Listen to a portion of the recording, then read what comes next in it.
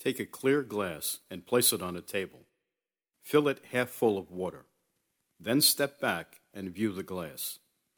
Is the glass half full or half empty?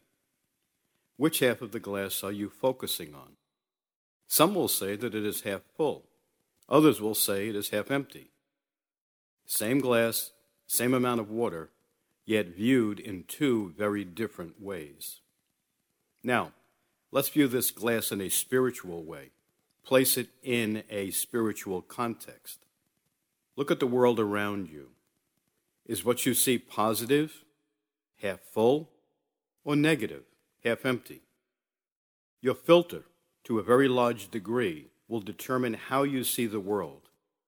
In John's Gospel, the 16th chapter, 33rd verse, we read, and I quote, "I have told you these things, so that in me you may have peace. In this world you will have trouble, but take heart, I have overcome the world." Close quote. When we use God's word as our filter, the lens through which we view the world, we should be seeing what God sees.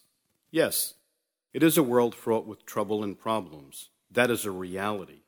Now, let's look at that same world the way God sees it through the filter of his word as seen in John 16 and 33. And I quote, "But take heart, I have overcome the world." Close quote.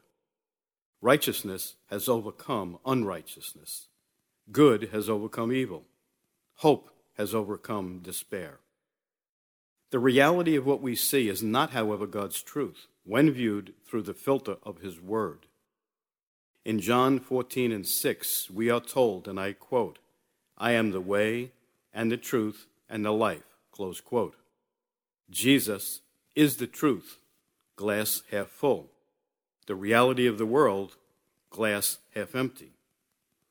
Taking the truth a step further, in John 8 and 32, we are told, and I quote, "Then you will know the truth, and the truth will set you free." Close quote. Know Jesus, know the truth.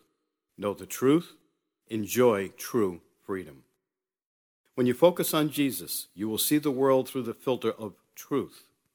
That knowledge of truth should then create in the believer a desire to assist people to go from the reality of this world to the truth of God's word.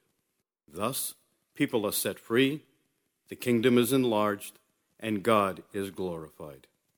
Amen and shalom.